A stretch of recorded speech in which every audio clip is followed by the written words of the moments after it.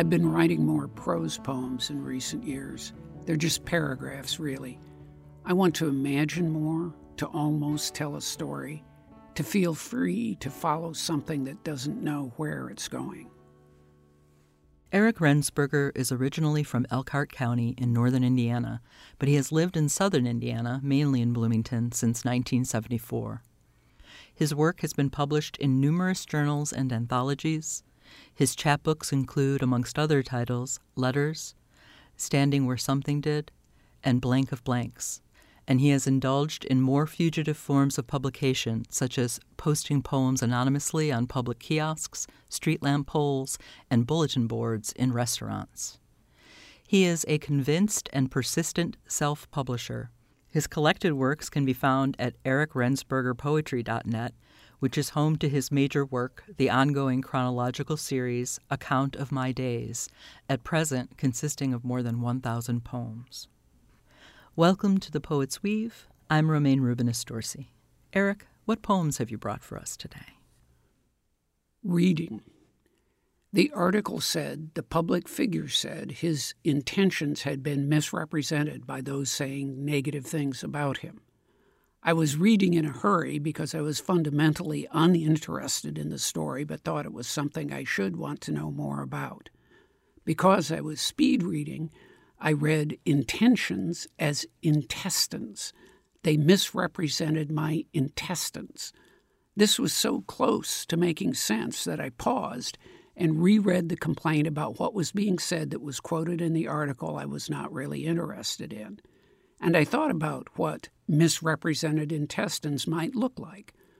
I took a sip of coffee, realizing that my reading was no longer speedy and that it had been slowed down in order to contemplate not something hard to understand or beautiful to read, but an absurdity that both confused and stimulated the imagination.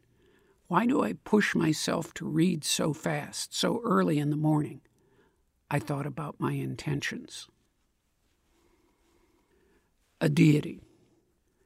The God of Disappearances, worshipped in an enormous room stacked with stuff, where people filing through the mounds find poets living on grants given to enumerate all the things deposited there. There is so much of it that no one thing can be proved to be gone. It could always be at the bottom of the next pile or on top of that heap. It's as though everything that comes here has disappeared because it can't be found in all the clutter, but also exists forever, for it cannot be shown to be lost. And in the murmur of poets' prayers, all the enumerations sound like elegies. Historical imagination.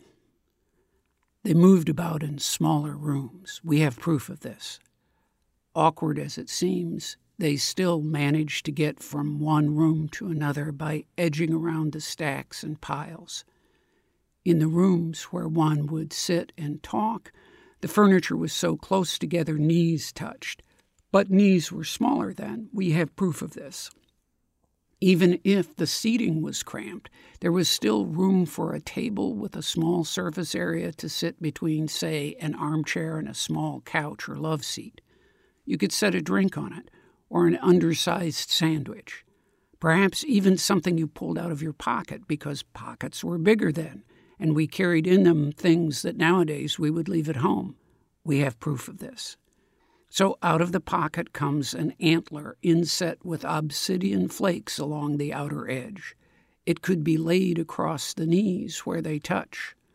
So much easier to stay here talking with each other than to get up and edge our way out, edging not just the piles this time, but each other as well. But it might be worth it just to get out of the rooms, pass through a final door, and stand outside breathing. To be done with small rooms for once. We have proof of this.